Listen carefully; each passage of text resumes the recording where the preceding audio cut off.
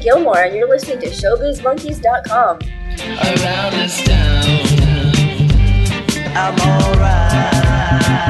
around this town, I'm alright.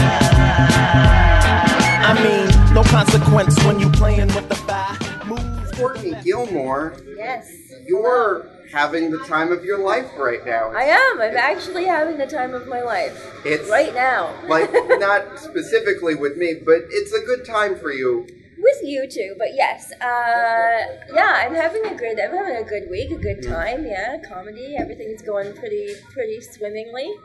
For those that don't know, you just won the Just for Laughs homegrown competition. Yeah. Two women co-won together, which is amazing. What was it like to co-win with co-win. someone? Did they announce TJ first, or They you? announced or me like... first, and they did prep us for saying there is a co-win, like it's a tie, so it wasn't so like it wasn't like Moonlight, La La Land. Yeah, no, it wasn't like a scandalous thing. So we had some prep time, but it was cool. I didn't even have any idea who the second person was gonna be, but I was happy that it was DJ, and then it was a woman because it was the first time in its 19-year history that a woman has won. So I thought that it was cool that two women won for the first time. So yeah, it was pretty sweet. How has, and I know it hasn't been that long, but like, have you noticed a drastic change in your career because of it? I don't know if I would use the word drastic, but then also maybe I would, just in terms of things have definitely picked up. I thought that when I got home from Montreal, I'd be able to like have some downtime and like just sort of recuperate. Because that was in July, right? And it's September, and it feels like the space between the months has been 30 seconds. Like everything has just been kind of picking up steam. So yeah, I have more shows and more like potential prospects, and I'm working on some other projects, but things have been good. Yeah, I feel a lot busier and a lot more like, oh, I actually am a comedian. I can't like pretend that I was going to say no backing out now. I guess I could back out whenever I want, and I don't want to, but it's like, oh, this is legitimate now, and I can, confidently do shows and say that I'm a comedian, Was this the moment, like this year? Yeah, I think so. I don't know, I don't know that I wouldn't, encourage people to, seek a specific milestone to, define them or to, tell them that they're a comedian. Because, you're doing jokes and you're out there, you're doing what you love. But, yeah, I think there's probably a time in everyone's life where they just realize that they're almost, looking in on their own life and being like, wow, this is actually pretty cool. And that the homegrown show was also the biggest show I've ever done. So that was a really cool feeling. And yeah, there was a little sense of officialness to it, I guess. So yeah. But you've also been working pretty steady. Sure, yeah. The other thing that happened, was it even the same day that you won the pitch competition with Christoph? You know what, that was the same day. So the pitch wasn't that day. The pitch was the day before, but the when they announced the win, that was that day, and it was literally, Christoph and I pitched our animated series to CBC Originals, and they were announcing it that day, but I was so frazzled with Homegrown, I was like, okay, pitch is over, now I'm just going to be focusing on this set for tonight. And then after I won Homegrown, Christoph came up to me and was like, guess what, we won the pitch too. And I was like, whoa, this is too much for me to handle right now. But that was a really cool moment. It was cool. He always says that was really cool for him, that he got that news right as I was, coming off stage. So yeah, that was super exciting. Yeah. He got it right. He got it. Yeah, he got the news right as he was at the show. So he got to tell me immediately after, and I was being whisked away to another show later that night. So I had to just kind of come out the back door, and my family was there, my friends, and my agent Ian was there, and I was like, oh, this is so cool. And then I just had to anyway, see you later, guys. I'm gonna go in this van and go across town. But yeah, Christoph caught me after the show and was able to tell me that. So that was a nice little extra boost. That's amazing. Yeah. Were you just adrenaline junkie through the rest of the night? Totally. And what's so funny about that was that I really enjoyed my Homegrown set, but I was pretty nervous, and that's a lot of nerves and energy and adrenaline for that show.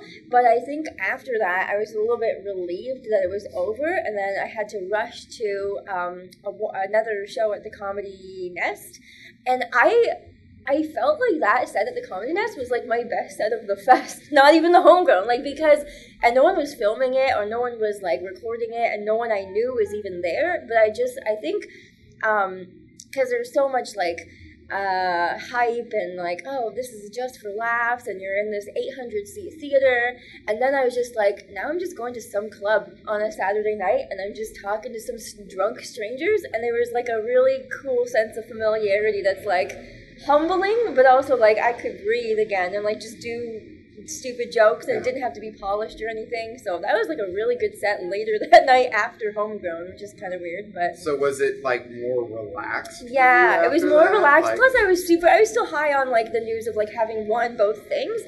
So yeah, there was like maybe there was a sense of relaxation in the fact that like I don't give a shit if I bomb right now. Like I don't care. Like I just, this is a really good day anyways. So that probably helped me. Because I've known you a little bit as a person, I like the idea of you walking out on stage and just being like, hello, I don't need you anymore. Just so you know up front. I would encourage that, that mindset in the sense, not that you're literally saying that, but it does give you a nice boost of confidence. But I think that a set would have gone differently if I had actually been like, just so you know, I don't need any of you. I just came from homegrown. No, but it was, it just felt more relaxed, and I was able to just like be in my element telling jokes in a basement again. I remember some of the first comedy advice I ever got was from John Wing. Yeah. And he said, first you're going to write jokes. Yeah. Then you're going to write good jokes. Yeah. Then you're going to write good jokes for you. And then you know you're a comic when you reach the fourth step, which is you bomb on stage doing a professional gig, and you're driving home in your car just being like, fuck them, I know I was funny. And like, then you're a comic. Yeah. That must be a great feeling to be able to like still feel insistent that you love your set and you love your jokes. Because I think right now, like a lot of us are like, we still have bombs that like make us forget all the successes. Oh, You're yeah. like, nope, this one show tonight on a Wednesday in the bottom of some pub, this is what I am. This horrible set for 5 minutes for some reason defines my career, and now I'm not anything. It's so weird that we do that. It keeps you humble. Yeah. I'm just gonna pause for a second. Like, anyone that doesn't follow you on Twitter or Facebook, Follow me. Yeah, Follow me. I'll follow you back. Your status updates are on fire. Thanks. To the point that I've begun deliberately choosing which ones I like back because I don't want you to lose the hustle. Oh, that's so nice. Thank you. Thank you. I really enjoy the internet. The internet is like my playground. I really like posting stupid stuff. It is like actually, no, I shouldn't say it's the safety net, because sometimes you get wacky people just voicing their opinions who don't know who Do you get a lot of that? Like wacky? I don't know if I get wacky people for sure, but I think I'm lucky that I don't get a lot of trolling or like negativity. I just get like weird older people, either from my family or like someone else's family who happened to add me after a show, and they like contribute to the thread in a way that has no relevance or significance, and that happens a lot. So, do you get a lot of like negative feedback? I get mistaken for different Andrew Lazats. Oh no! Oh really? And so I guess there's one in Los Angeles that has a YouTube video vlog that's just him covering classic Disney songs. Oh wow! So I'll get like, I love when you sang Colors of the Wind. And I'm just like, thank you. Oh my gosh, thank you. I did one time, I guess. Yeah. That's funny. You're asking me questions. I know, sorry, I'm becoming the interviewer. Yeah. No. A, you're a good person. But B, you run your own podcast. Yes. Too. Yeah. So this has got to be instinct for you. Yeah, I think it is. It kicks in. Just wanting to maintain the balance of a conversation. You say something, I say something. I ask you something, you ask me something. Yeah. You have to, I don't know when to quit. It's infiltrating social, just everyday conversation. Yeah. We're just always podcasting. What's your podcast My about? podcast, so my podcast is called So Help Me Pod, and I co-produce and host it with Dan Curtis Thompson, another comedian. Okay. And it's about religion, and we interview comedians about religion and faith and spirituality and whether or not they're currently practicing or ever did or are not at all. We just kind of let them, we just talk about it, what their experiences are. How'd that come about? Why were you like, why religion? Yeah, because, well, I was raised very religious, like very super conservative Christian, and Me too. really, oh, we have so much to talk about. I feel, Yeah. so I was pretty heavy into it, even into like my early 20s. So it was still like a lot of people we talked to, they sort of like departed from it when they were younger, but it was like heavily influenced my whole life up until my early adulthood. And then I sort of went my own way. And when I started comedy and I met Dan, and he was also raised Christian as well, and we always had conversations where we would talk about that. Somehow it would always lead back to like our like just certain weird or funny experiences, and like how it relates to like our comedy and shapes our personalities. And we realized there's a lot of comics in the scene who have very interesting backgrounds and very interesting perspectives on religion. So we're like, we need to talk about this because we could talk for hours. So now we do on this podcast. Really? Because Yeah.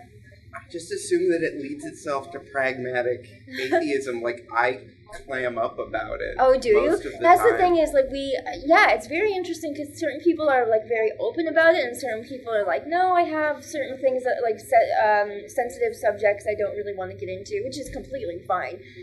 But yeah, you get a whole spectrum of responses to how people discuss, the dialogue and discourse of religion. It's very interesting to me. I'm always interested. I love meeting former Christians, especially just because it shaped my life in so many ways, and I don't often get a chance to meet other people who are like, oh yeah, that used to be my life too. I did a comedy like road trip a few months back, and I was in a car with a bunch of comics who I didn't know like what their backgrounds were, but I think I instantly assumed that everyone is atheist. I don't know why. And they started singing Christian camp songs that I knew from church because they had been to Christian camp, and I didn't know that, and I like lit up. I was like, what? How do you know that song? And then the one girl was like, oh, like my parents like sent me to a Bible camp when I was like 10, and I remember this song, and I just like, it set me off. I was like, that's so crazy. And then, sparks conversation.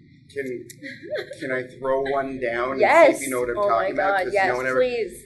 Life without God is like a donut. The donut! The donut hole! You're the donut man! only Oh my other God. person I've met Oh my who God. knows that I song. know that song. Do you know that? What do you know that song from?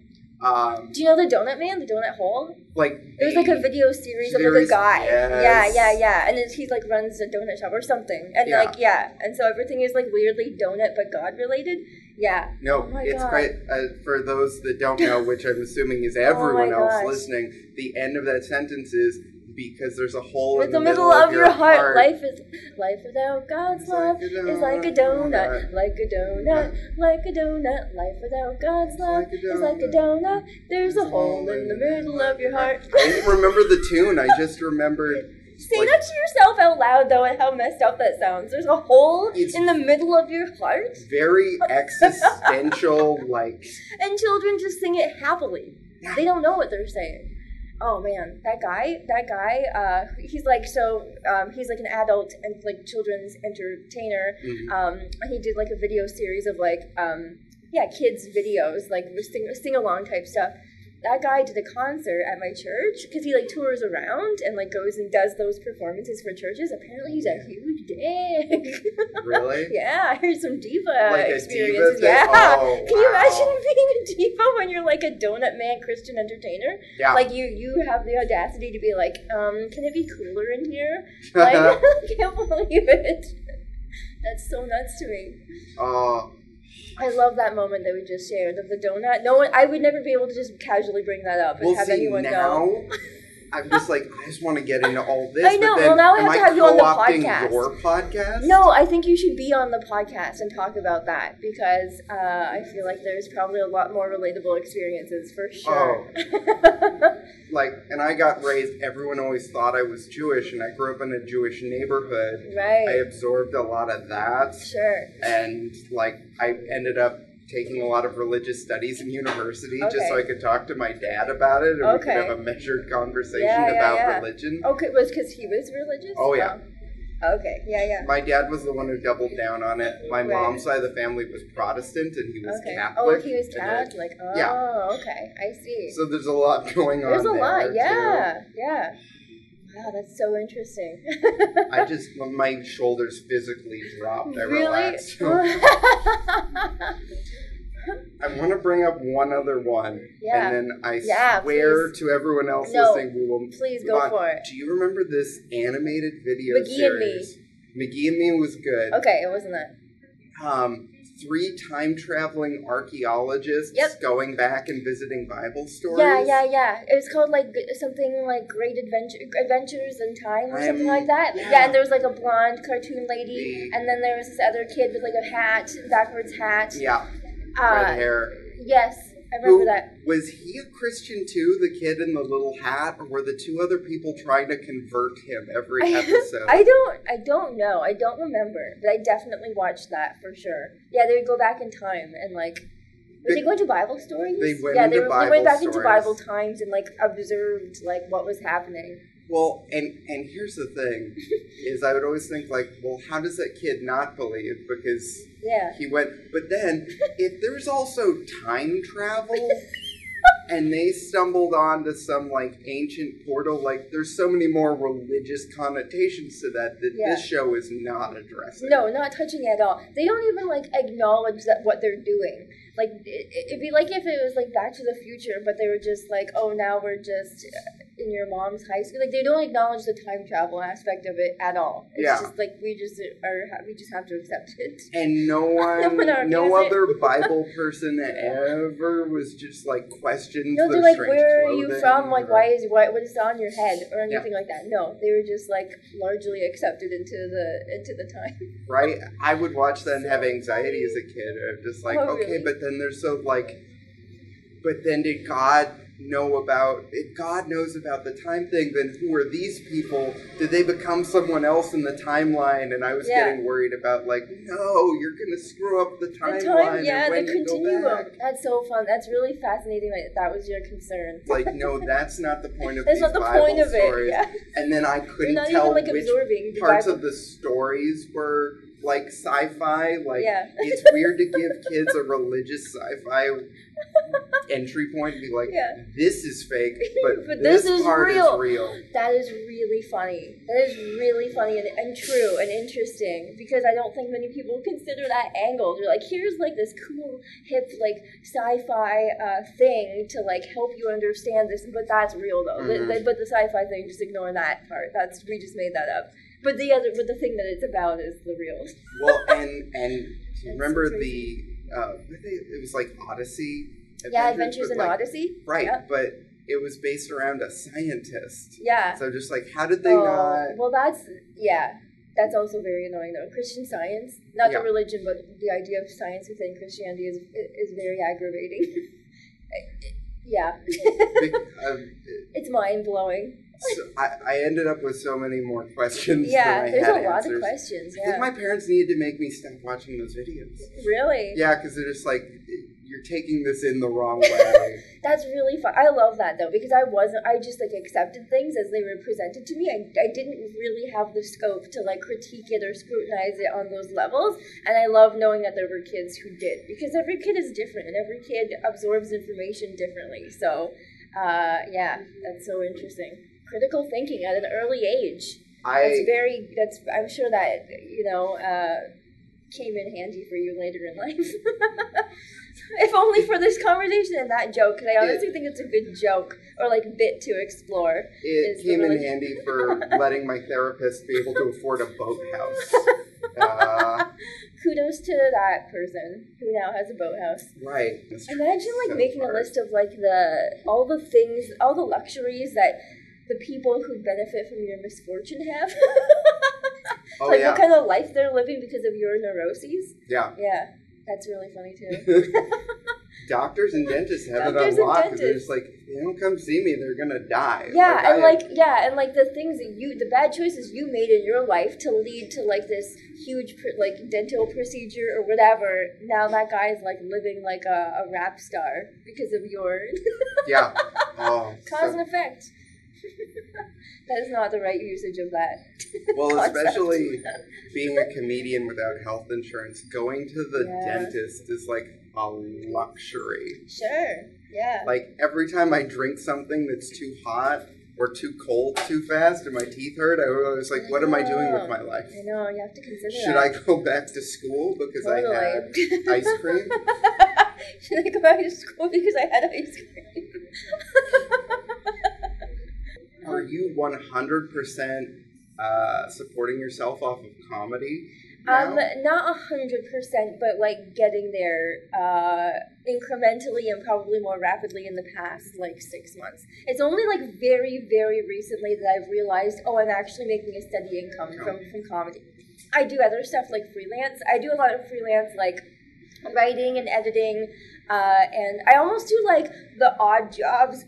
Like millennial odd jobs are like things you do on the internet, like managing social media platforms for people. That's what I do. Mhm. And like copywriting, and like pitching stuff for like editorial things, like my own personal, like not blogs, but like essays or whatever you call them. Yeah. That kind of stuff. So that gives me money as well. And yeah. So, but yeah, I'm getting a lot more income from comedy in the past year. So that's been cool. Yeah, no, and like something I like to encourage to people is like there's no shame in having a side hustle. Oh, in absolutely comedy. not. I would encourage it, especially if it's like, I mean, you gotta do what you gotta do. So if you're in like a job that's like an office job or like a bartending thing, don't resent yourself or thinking that you're less worthy to do comedy because of that. Like you gotta make, everyone has to make ends meet. So, Oh yeah, and so many people teach. And yeah, exactly, for sure. Or write blogs, Yeah, like you if said. you can find if you have a knack for like writing though, or like acting, and you want to get an agency, if you can do some commercial auditions, like that stuff is good too, because that can be also a nice break, a side hustle that's a break from maybe your day job. That's something you like to do as well.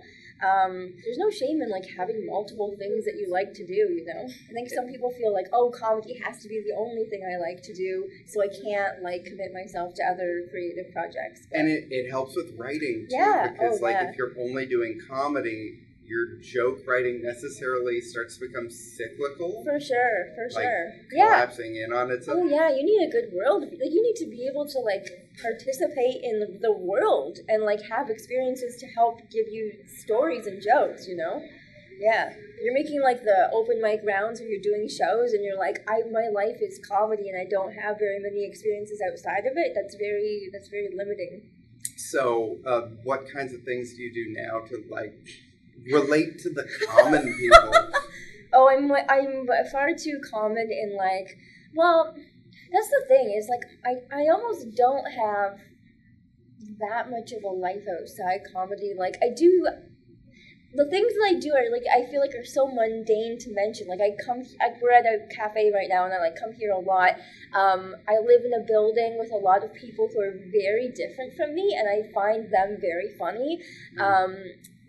Like some of them are older, and some of the ones who are younger, they all seem to be very professional people who have like serious professional careers, or they jog a lot. I live in the Harbourfront, Toronto, and everyone's jogging all the time and looking beautiful and jogging, and that's all they're doing, and they have dogs, and I don't jog, and I don't have a dog, and I'm just fascinated by this little bubble that I live in of people who are so active but like live a professional life, and just the things they get up to in my building. Like I live in a building where I find that everyone is like very like kind of petty sometimes about just like issues that go on within a building of people who live together. It's almost like an office space, you know, where I don't know if you've ever worked in an office, but like after a certain point, it's like you get to know everyone's weird quirks, and you're sharing this space with them for like 8 hours a day, and you're like,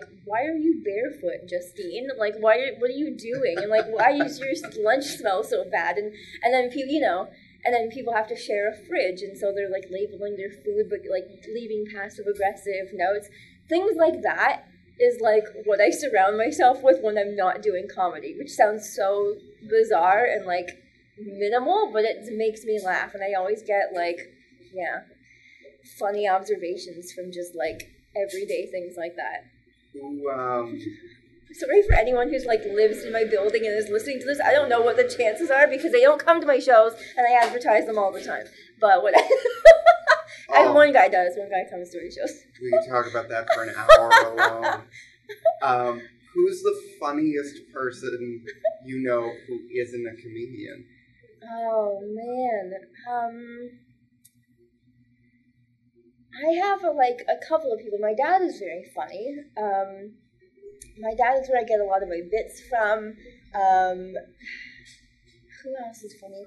I have my best friend from my hometown is really funny in the sense that she doesn't.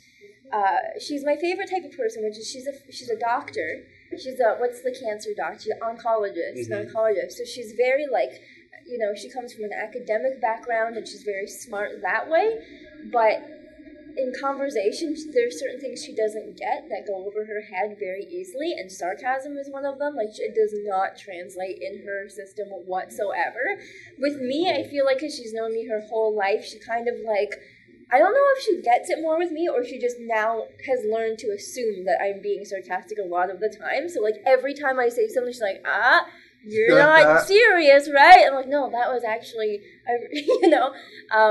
she makes me laugh a lot. And just kind of a little bit no filter, she'll just say things out of nowhere. That kind of person makes me laugh a lot.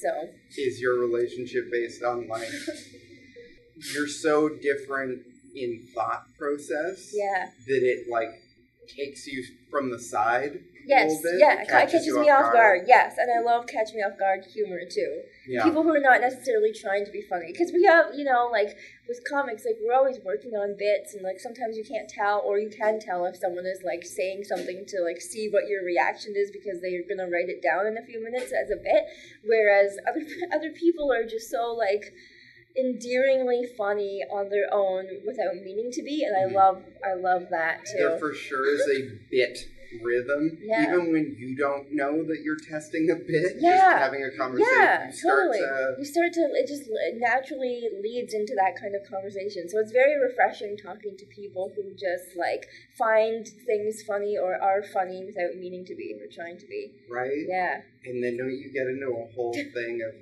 I'm sorry, that was a leading thing, but I find sometimes I'm then why did I choose to do this for a living and you were fine not going pro? Yeah, totally. I know a lot of people who are well, I don't know how they would do with stand-up, but I know they're just very funny people. And I'm you should do something with this because it's so hilarious. But, I don't know. I guess there are just certain people who are just... Maybe that's also better for the world. I think we need funny people who aren't professional at it. Just for some variety. Just for better conversations in life. They're enlightening people around. Regular people. Be funny, Take an improv class and then just go to your job every day. Oh my god. Get less heckling, for sure. You know that definitely. Mm-hmm. A man in my building is very funny. He's an older gentleman, and he just has such a colorful life and past, and I just love talking to him, and he'll just bring up stuff that's he'll ask me if I've read a certain book and then kind of describe the book in great detail, but it has no significance to anything we've been talking about, and then he'll give me the author bio and everything. And one time, and I'm gonna try and approach the subject without it sounding creepy, because I swear it wasn't creepy, so that's the preface. But so I've known him for a few years now, and he lives a few floors above me, and he's come to some of my shows. And one time, he invited me to come over to his apartment he had a bottle of vermouth that he was I think he collects, how older men love prized booze or vintage alcohol as a display scotch or whatever, and he had and I said that I had never tried vermouth before, and I was it sounds like such a fancy drink, who drinks vermouth, that's not even a word I use in my common diction. And he's no, you should come over and try some vermouth. So we were at a building party, I think it was a Christmas party or something. He's come try some. So I was yeah, you know what, he's a very funny character, he's very friendly, I'll go try some vermouth. So I went into his apartment, and it was a beautiful place, lots of artwork. He's a military man, so he had all these books on war and and like international policy and stuff. And he had like a full library. And then he randomly, in the middle of his living room, has like a walk-in sauna. Like just a sauna, like just a walk-in shower, but it was a sauna, like just in the middle of this room. And so he's like showing it to me, and we sit down and we're drinking vermouth, and he's telling me like old stories of his life, and it was just so funny and like delightful. And I was like, no other person that I know. I don't know if I was subconsciously doing this for the fact that I would have a story to tell, but I was like, I don't know any girl my age who would just like go to an older man's house and just drink vermouth with him at like 4 o'clock on a Wednesday night. I was like, I think I'm just lacking in in outside comedy experiences, that this is what I wanted to do. It's like, yeah, I'll go drink vermouth with this 70-year-old gentleman who just lives in my building. Wow.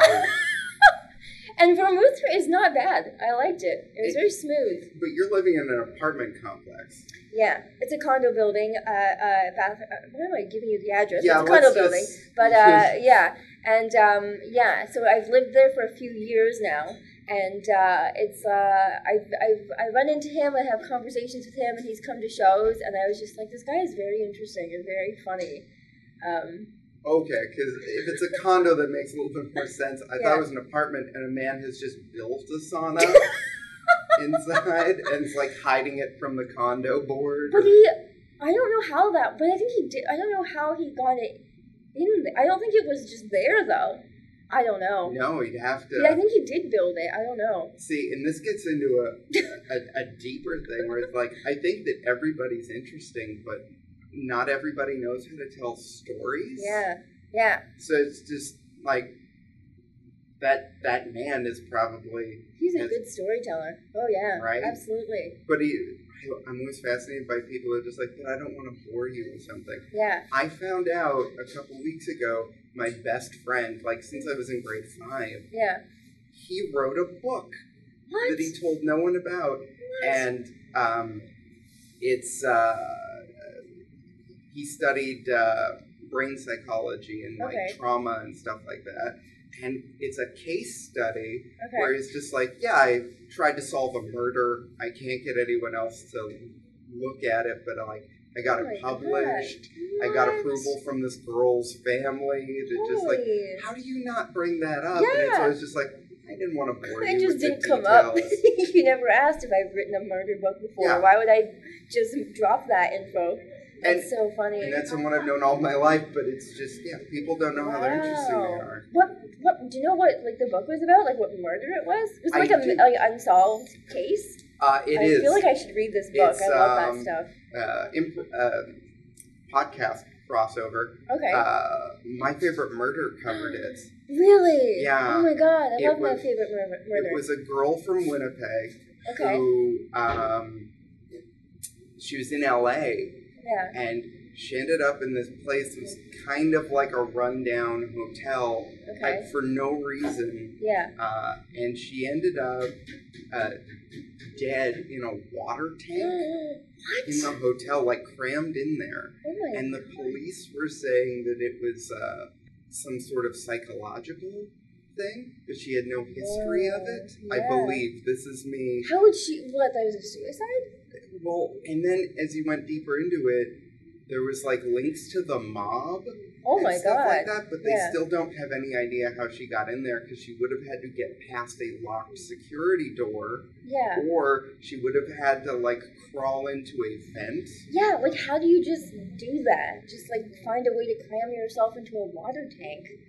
Yeah, and so Wow. I really have to read that book, but I want to read that book now. That's crazy. but it's just like, oh no. Yeah, he it'd just be doesn't boring. bring it up. Yeah, I love when people involve themselves in unsolved murders because someone has to, and sometimes that, like picks up the pace, You have stuff like Serial, where all of a sudden, people are getting appeals and everything. exactly. I have Google alerts for missing persons.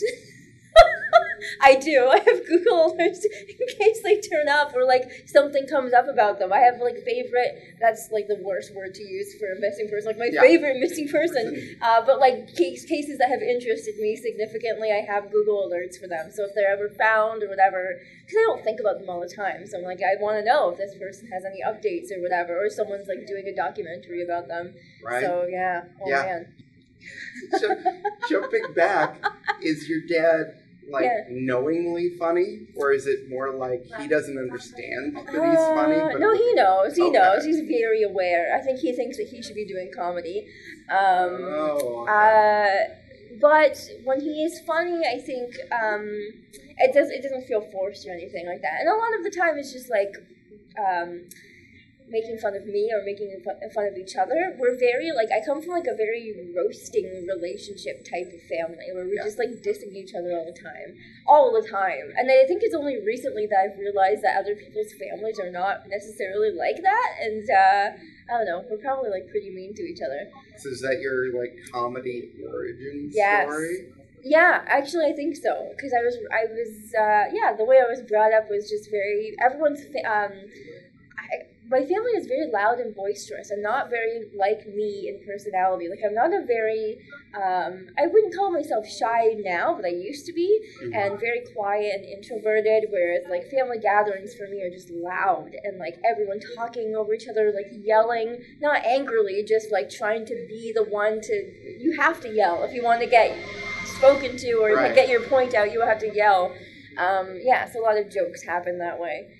They loved Seinfeld, and they loved watching like Saturday Night Live and stuff like that. So Was it a competition for like attention, or like could you win a conversation? I could win a conversation, but I because I come from more of a writerly perspective, I would like be thinking about one good line, and that line at the perfect moment is when I would chime in. So whereas like other comics or other people are just like, you know, yelling a whole bunch of stuff to just like, some of this is going to get attention, some of this is going to be funny, I would just like silently brood to myself, be like, I'll come up with like a nice little joke, and then I'll pitch it at the right moment. So that was more my style. But I wasn't really starved for attention. I was very shy. But my dad is more like gregarious. My dad is more like openly, outwardly funny. Yeah, just cracking jokes, you know. So are you more like picking your moment, more like a joke sniper? I'm very cerebral. I think I still am, because I'm just like I'm like, no, the wording has to be good. Right. Where other people are just like, the energy is there. Like, they're just funny because they're just like, you know, very forthright, very energetic. That's so interesting to me. Okay, kind of. This is a segue, trust me. When trying to research you a little bit, you did Second City as well. Yeah, I did, yes. And like, I've only ever known you as a stand-up. Right. But I didn't do improv, though. You did the writing I did the writing program, yes. Yeah. So how was converting some of that to sketch? That was an interesting experience, because Second City is a very, like, its own distinctive, curated comedy experience where, like, if you're learning to write there, you're learning to write sketch for their main stage. You're not learning to write it for a video series or, like, or even Saturday Night Live. Like, you're learning to, like, this is what a sketch should look like if we were to put it in a main stage review. So that's that's more of, like, a theater-type sketch. Yeah. So that was a very specific style of sketch writing, which was very interesting to me, but I'm not, like, specifically proud of anything I produced during that time period. Like, I'm glad that I did it, but I don't think I came up with, like, my funniest moments or sketches during that time. I feel like I could go back and do it again and maybe have a better perspective on it, a better handle of it, but at the time I was like, oh, I'll just follow their formula. Because they do have a formula. Yeah. Yeah, very much so. Yeah. And I think a lot of people get disillusioned by that in a weird way when they go, but it's kind of like, well, they're the Catholic Church of comedy. Like, they started it. Yeah. So they don't need to branch out because when Yeah. you go to them, you're looking for that. Yes, you're going to them for them. They're not really, they don't need to like lure people in with like all kinds of like fancy different things. They're just like, this is where they're an institution. Like we're Second City, and when you come here, you come for Second City comedy.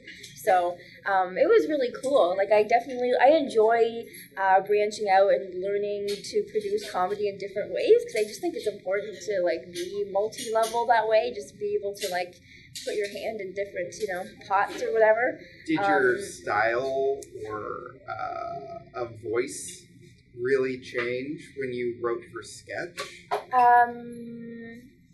Yeah, I guess so, but I don't know if it was I even had a voice comedically yet, because this was like in 2011 and 2012. Okay. I was doing stand-up, but not as like consistently as I am now, and I was sort of doing it sporadically. I don't think I had developed a voice or knew what I wanted to say yet. I just knew I wanted to tell jokes.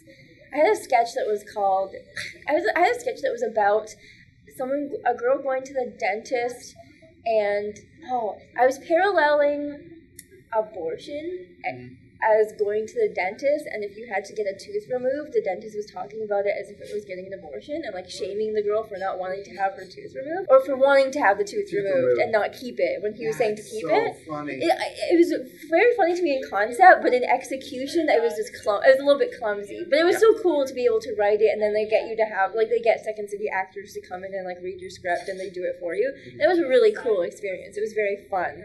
I feel like I would have written it better now than I did then, though. But yeah. And that's a good feeling. Like yeah, you always totally. Be like, I can do better now. Yeah. And I think that probably is a little bit of my voice of like, I like issues that are like, I like what do you call that type of like the metaphor type comedy where it's like, or like satire. Like this is satire in sketch. Like this is what it is about, but this is what it's really about. Yeah. I think I tend to gravitate towards that type of style. So. When you were starting out, did you know you wanted to be a stand-up, and then you just kind of like, I want to try sketch? Or did you start off as sketch and then go like, no, I think I actually love this? Or... Well, I was looking for something new because I was living in Waterloo at the time, which is my hometown.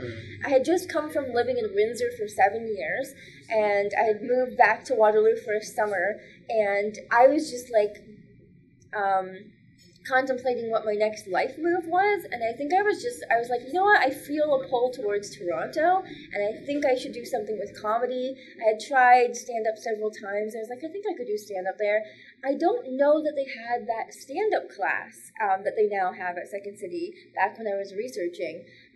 If they did, I didn't see it, or maybe they weren't running it for the time that I was going to move there. I think it is newer. I think it's newer, and so when I was looking up, I knew I didn't want to do improv, just because that seemed really scary to me. So I figured, comedy writing might help push me forward, at least in terms of just like getting stuff on paper and like finding out how I can be funny in a writing sense. So then I moved to Toronto and immediately did that, and I was still doing some shows in between, and I think I always did want to do stand-up though.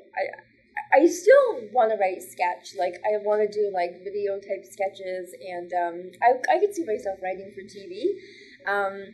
But yeah, I think I just wanted something to like propel me forward and give me the shove that I needed to like do comedy in any Totally. And it's like any type of school where you're going to network with other people who are interested in the same thing as Exactly. you. Yeah, exactly. You're meeting people from all kinds of walks of life, and some of them are doing stand-up, some of them are not. Some of them have, like, experience in other territories of comedy, so that's always cool. Yeah, I want to meet friends, too. What was it that drew you to Toronto in particular? Well, I was very resistant to Toronto for the longest time. Like, Waterloo is about an hour west, so I wasn't like I was moving far enough away. Yeah, well, that's why I went to Windsor, which is, like, for anyone who knows Windsor, that's sort of a strange choice to choose to go there when I was 18. But to me, like, that was the school that I got accepted in, and I was like, oh, well, that's the furthest away that I have the opportunity to go to for now, so I just went. But Toronto, for some reason, I never wanted to go there growing up. I don't know why. I had been there enough times, but I was like, it doesn't really seem that appealing to me. Then I started dating someone that summer when I was in Waterloo. For a summer, I started dating someone who lived in Toronto. So there were a lot of back and forth visits, and that's when I was like first really like, oh, I actually like this city. And I could see myself like, it seems like the only like city within this area that was like good for comedy, like in terms of like an actual scene. For sure. So yeah. Well, was there something about the comedy scene here that made you gravitate here as opposed to Vancouver? I think I probably knew more about Toronto in terms of the comedy scene. Yeah. It just seemed like that was the place to go. I think I just knew less about Vancouver or Montreal than I did about Toronto. So, yeah. No, fair enough. I also like the idea that it's very common that, like, you have to move as far away from your parents as possible at a certain age. Yeah. Or else you, like, I constantly wonder about, like, what if your parents are really cool? How do you rebel against them then? Yeah. Like, what did David Bowie's kids do? Yeah. Why would you want to move so far away from David Bowie? Really? That's really funny. Well, it wasn't even like my parents were like not cool. I think I was just, I don't know. You just feel like that's what you should do. Yeah, if you haven't had any life experience. Yeah. From the learning to write at Second City, like you've now got this animated show in the works. Right. Which, first of all, how much can you talk about that? Do you have like a little bit. I can talk a little bit about it. Yeah, it's still very much like in development, but it's like I'm openly able to. Do you want to give us the elevator pitch? Sure. Oh man. Okay, so it's like called Diversity League. I don't know if that will remain the name of it, but it's a superhero universe in which there's a superhero crime fighting team of individuals that all have their own powers, but the main crime in this world, this otherwise like utopian world, is that social justice still exists.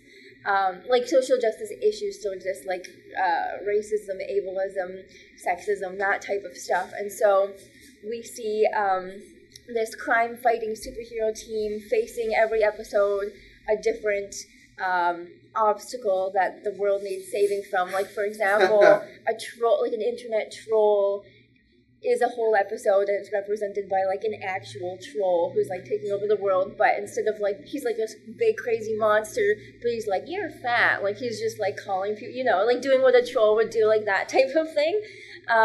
So we take real concepts and sort of turn them into superhero versions or super villain versions of what they would be within that universe. And then we've got like superheroes representing different minority statuses, you know, and that's their voice that's able to fight the crime. So like my character, who is I don't know if we've decided on a name for her. Right now it's Mabel Steele, but she's like this. She's an amputee, and her superhero power is she's got telekinesis, where what she's lacking in limbs, she's able to move things with her mind. Right. Yeah, but only they live in a mansion where it's like everything is like cool and perfect and accessible within the mansion. But when she goes out into the real world, it's just the regular Earth world where nothing is accessible for her. So that's her daily struggle, is like combating ableism within that. How strong is the irony in it? Would you say that the heroes are necessarily trying too hard, or they're genuinely squashing the evil of these problems? I mean, they're squashing them, but it's like not without like a little bit of back and forth dialogue of like we want to include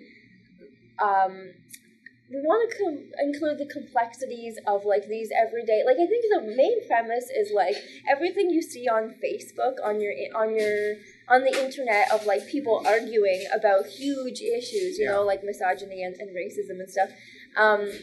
We kind of want to include all of that and be like, these are very complex issues, and there's a side of it that's not understanding the oppressed, and we want to kind of explore that and see where that comes from. Like we have like a villain is the cat caller, and he's like he has an actual cat collar Yeah. on around his neck that like hypnotizes and like it like makes women smile without their consent, and so like this cat collar like mesmerizes them and they're all smiling and we're like, oh no, the cat collar is taking over, you know.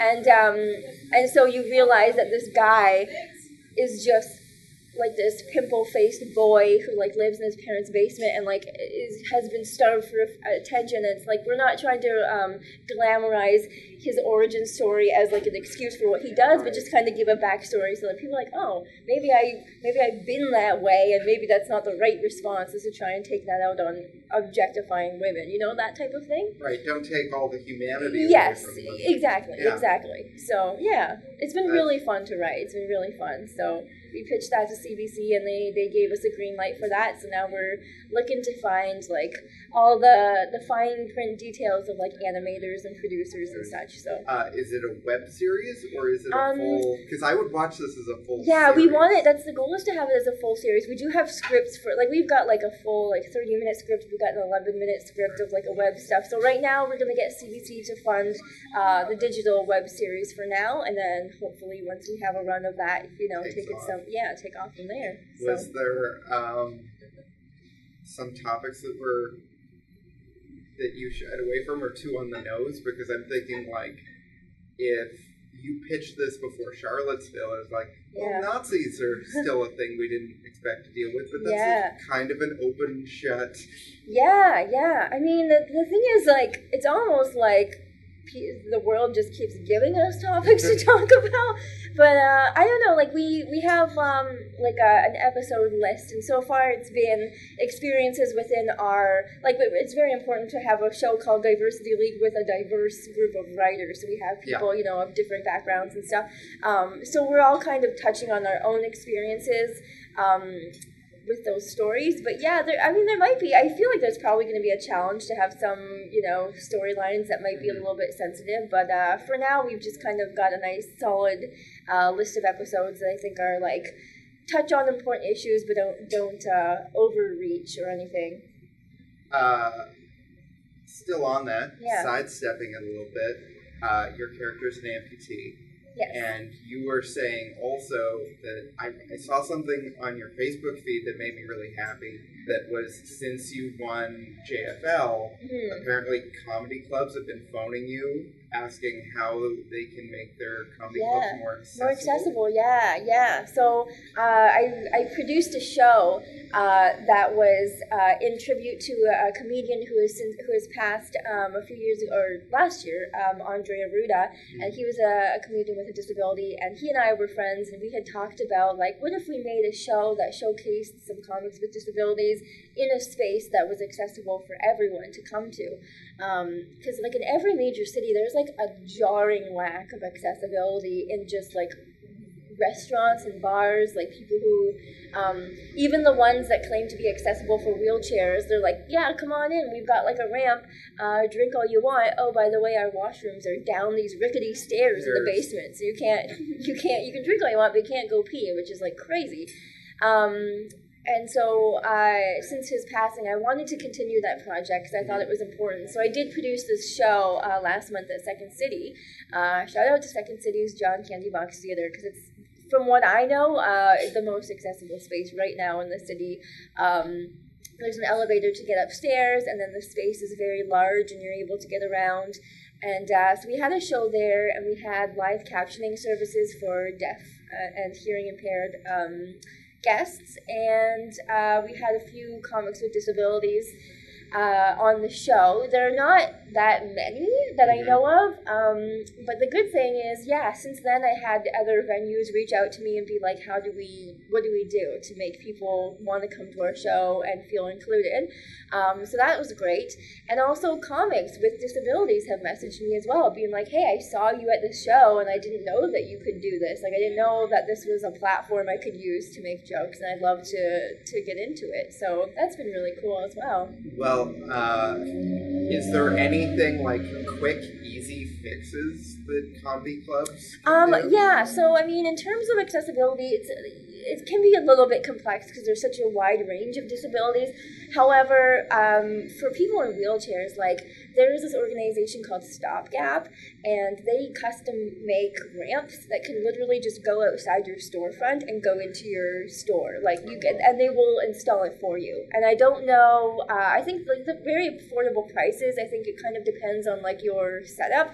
But they will do ramps that like I feel like on the website it says something about they can make ramps that don't like conflict with your buildings like structural bylaws. Like there's sometimes like paperwork that has to be done for like add-ons and stuff within your venue, but I think they have like some kind of not loophole, but like agreement with the city that they're allowed to build these ramps for you. So you can just contact them and ask for a ramp, and they'll come and like work something out for you. So that's the quickest fix that I can think of off the top of my head for people who want to have accessibility. Yeah. There are places that are more underground, like the stairs leading downstairs. I don't know how that would work, but it's dangerous anyway. It's so dangerous anyways. Yeah, totally. You're selling booze, and then Yeah. you're just like, well, good luck. go down Go into down the these murder stairs. basement. Yeah, I know, it's nuts, but yeah, I know. Like, there's a lot of like venues that they're not like maliciously being like we're saying no to these types of people. They just happen to have bought that venue, but if you are interested, I would check out Stopgap because they have a lot of good resources for ramps. So yeah. And jumping back a bit with the whole concept of social justice warriors, Right. how are you feeling about the supposed PC movement in comedy lately? I don't know. I feel like it's hard for me to believe that even if you wanted to say the most heinous thing you can think of, that you wouldn't be able to find a space for it if you actually even wanted to. Not that that's something I would necessarily agree with, but I feel like there's a lot of outrage over, like, we're not allowed to say this. I'm like, where are you really not allowed? Because I've been on some stages where people have said egregious things, and, like, no one batted an eye, and they almost got standing ovations sometimes. And they were not things that I particularly agreed with, but they were allowed to say them while they were there. But I mean, I don't know, the PC thing is interesting because I don't think we need to be intimidated by social progress, and I don't think we need to be intimidated by voices that weren't given a voice before. I think that's a natural uprising and something we should celebrate. And it's way more interesting. It's way more interesting, and it adds more variety. Diversity of topics. Yeah, and I think that comedy is always evolving, and I think it's important to take a look. You don't have to change your style or voice to accommodate people, but like if you're saying something that's largely being criticized by a bunch of people for one reason, I don't think it's unfair of you to have to be like, you know what, maybe I should just consider that and be like, where is this coming from? Because I'm a performer and I want to entertain an audience, and if the audience is giving me backlash, maybe I have something to think about. Maybe I'm coming from a perspective that is a little bit outdated right now. Yeah.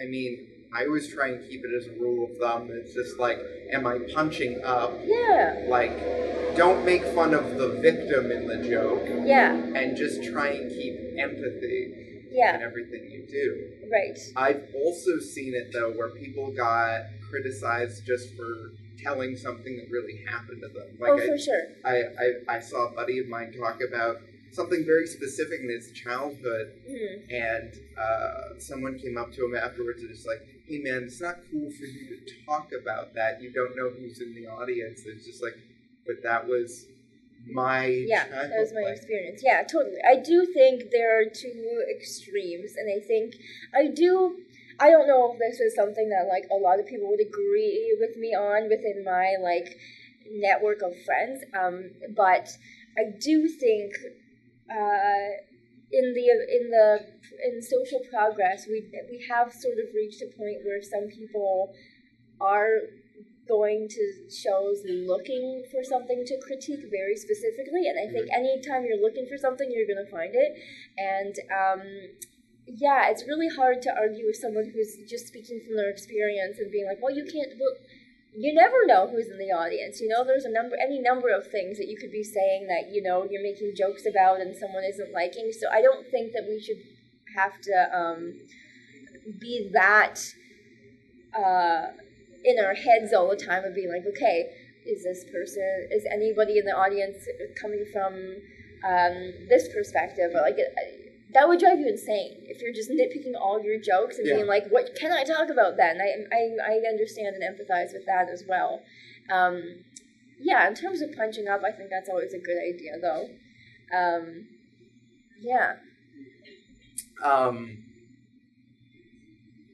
As a comedian and also cerebral writer, I'm trying to think of the French word for it because I'm pretentious, but it's what the French call the moment of the staircase, where somebody said something to you and you only think of the perfect comeback 10 minutes later when you're walking home. Yeah. Have you ever had one that's just been burning in your soul for years that you would just... Oh, man. Some sort of moment in your life that if you had biblical time travel powers, you could go back and say the thing? I feel like I have those a lot. And I feel like they're not even what's the time gap in the moment of the staircase example? How far in general do most people, after the fact think of those things? Because for me, I feel like it's, a shockingly short amount of time that's what's annoying. It's 3 minutes later or less. And I'm like, oh, you should have said this thing. And I thought about it, directly after.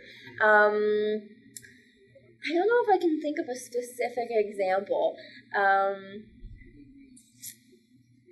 I don't know. A lot of the time when that happens, it's not even within comedy context. It's just out on the street. Lately, I'm struggling with being out in public, and two things will happen.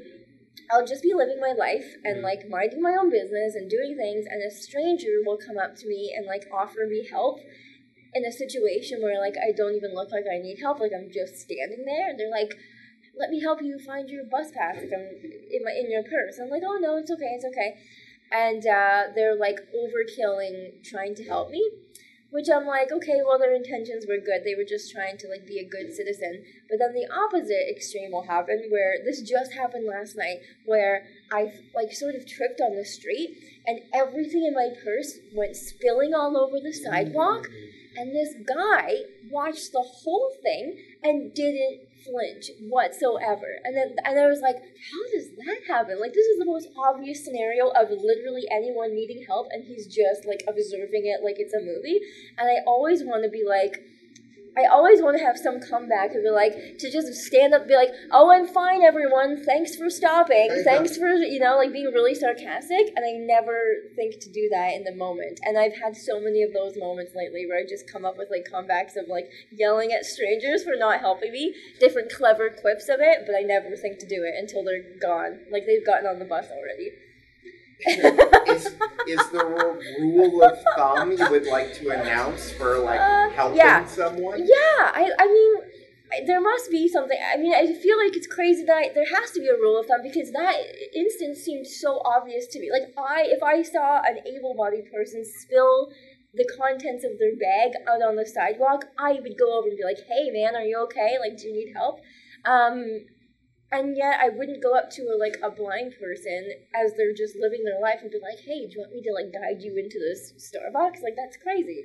I don't know, if you ever see me and things are flying out of my purse, feel free to come over and help me, because I probably need it. And if I'm in the middle of a busy intersection, that's appropriate. You could be a good person and do that.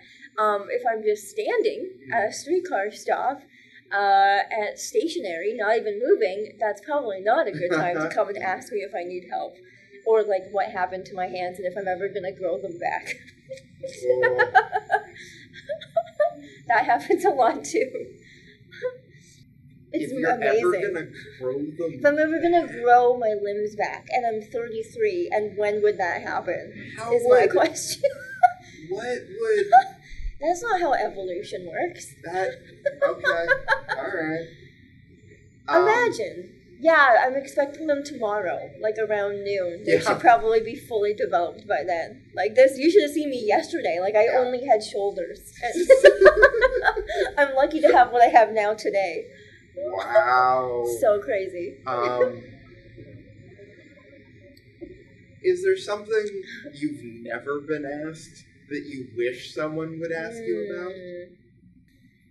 I mean, I was gonna ask you about something that, like, you're obsessed with that doesn't necessarily have something to do with comedy. And I know we touched on religion, but if I you've got am another pretty hot one- fixated. I really get, like, I got genuinely hyped up when you mentioned the Donut Man. Like, that really excites me. And I don't even know why, because it's not even part of my life anymore. I think I just love that connection to someone who has experience with, like, what I find to be a very, very narrow scope of an experience that a lot of people don't relate to. What else? I really enjoy ghosts and paranormal activity and things of that nature, and I binge watch stuff like Paranormal Survivor on Netflix, and I love that stuff. And I actually wish people would ask me more about that. Not that they would think to, because I don't know why you would think to, but I love that kind of thing. See, and again, I don't want to jump in on your podcast, No, please but, like, do. so much, like, that's how I bond with my mom. Is it? She'll just be like, so, and she won't call them conspiracy theories, but Oh, I she'll love just jump in conspiracy on, like, I remember once she sent me, like, a link to a podcast that Jesse Ventura did all about the JFK assassination. And Okay. it's just like, Oh, man. and it's this really sweet, endearing thing of, like, I learned more about my mom through this interest, Yeah, but through it's this interest. weird. And my old roommates used to actually, well, one specifically, would try and hunt Bigfoot. Wow. Right? Really? For real? Oh, my God. Yeah. Wow. So, Yeah. anytime you want to get Yeah, into this totally. stuff. I love conspiracy theories. I just want them to be. I want one to be true. I just want something to be true. I want like One of them has to one of them has to be true. like, everything Everything can't be just out of just nothing. 100% Yeah. running smooth 100% Yeah, of there's the gotta time. be some like stuff wheels moving behind the scenes. You know? Like, I don't feel like right now in political and global history, I'm like, no, we know everything that's going Yeah. on. No one, No one has ever tried to stage anything. Come on. yeah. I want, you know what I really want to happen is I want a celebrity that we think has been dead for years and years to resurface and been like, I staged my own death. I would love for that to happen. I just think that's such a cool idea to do. Do you have one in particular that Who you're I think kind of might like, be? yeah.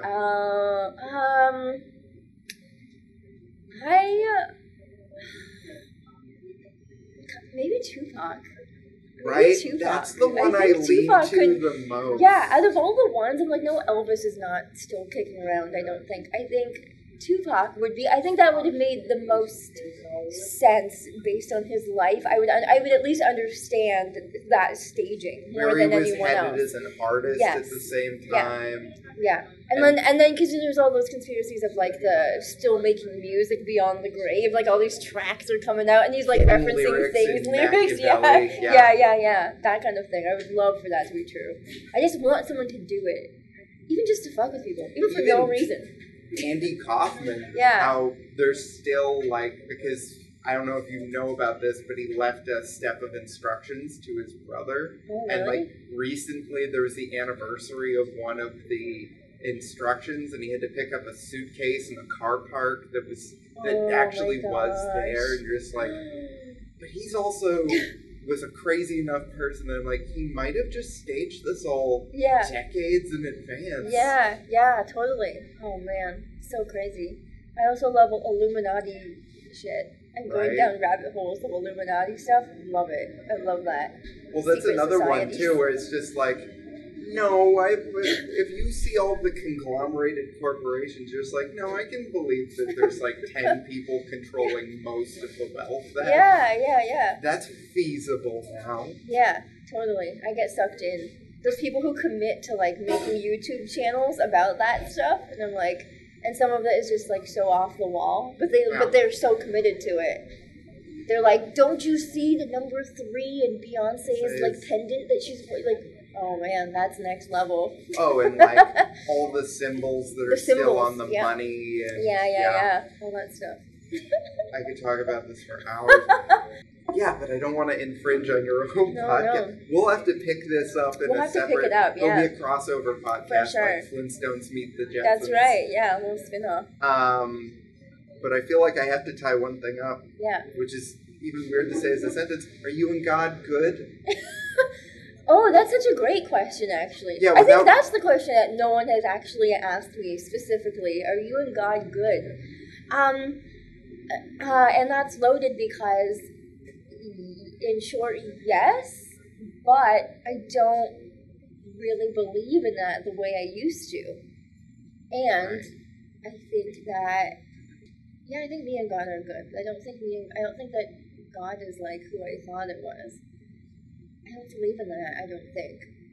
But there was a time when I kind of like went away from Christianity that I was like, oh, I'm in trouble, like with God. Like there would probably have been a time where like if someone had asked me, "Are you and God good?" I'd be like, I don't know. I think I might be going in the wrong direction. Maybe he's mad at me, but I don't think in those terms anymore. So did it go from like old men with a beard? Yeah, to to a something little bit to like more to more hippie like universe type shit. Like everyone is God. There is no God / everyone is God. right? / I just believe in like a universal force that's not a god, or I don't believe in any kind of like blueprint plans of people's lives or anything. I think you just create your own meaning and attach it to things and focus on that, and that becomes your life. I don't think anyone's like drawing your life and like you're just helplessly following it. ShowbizMonkeys.com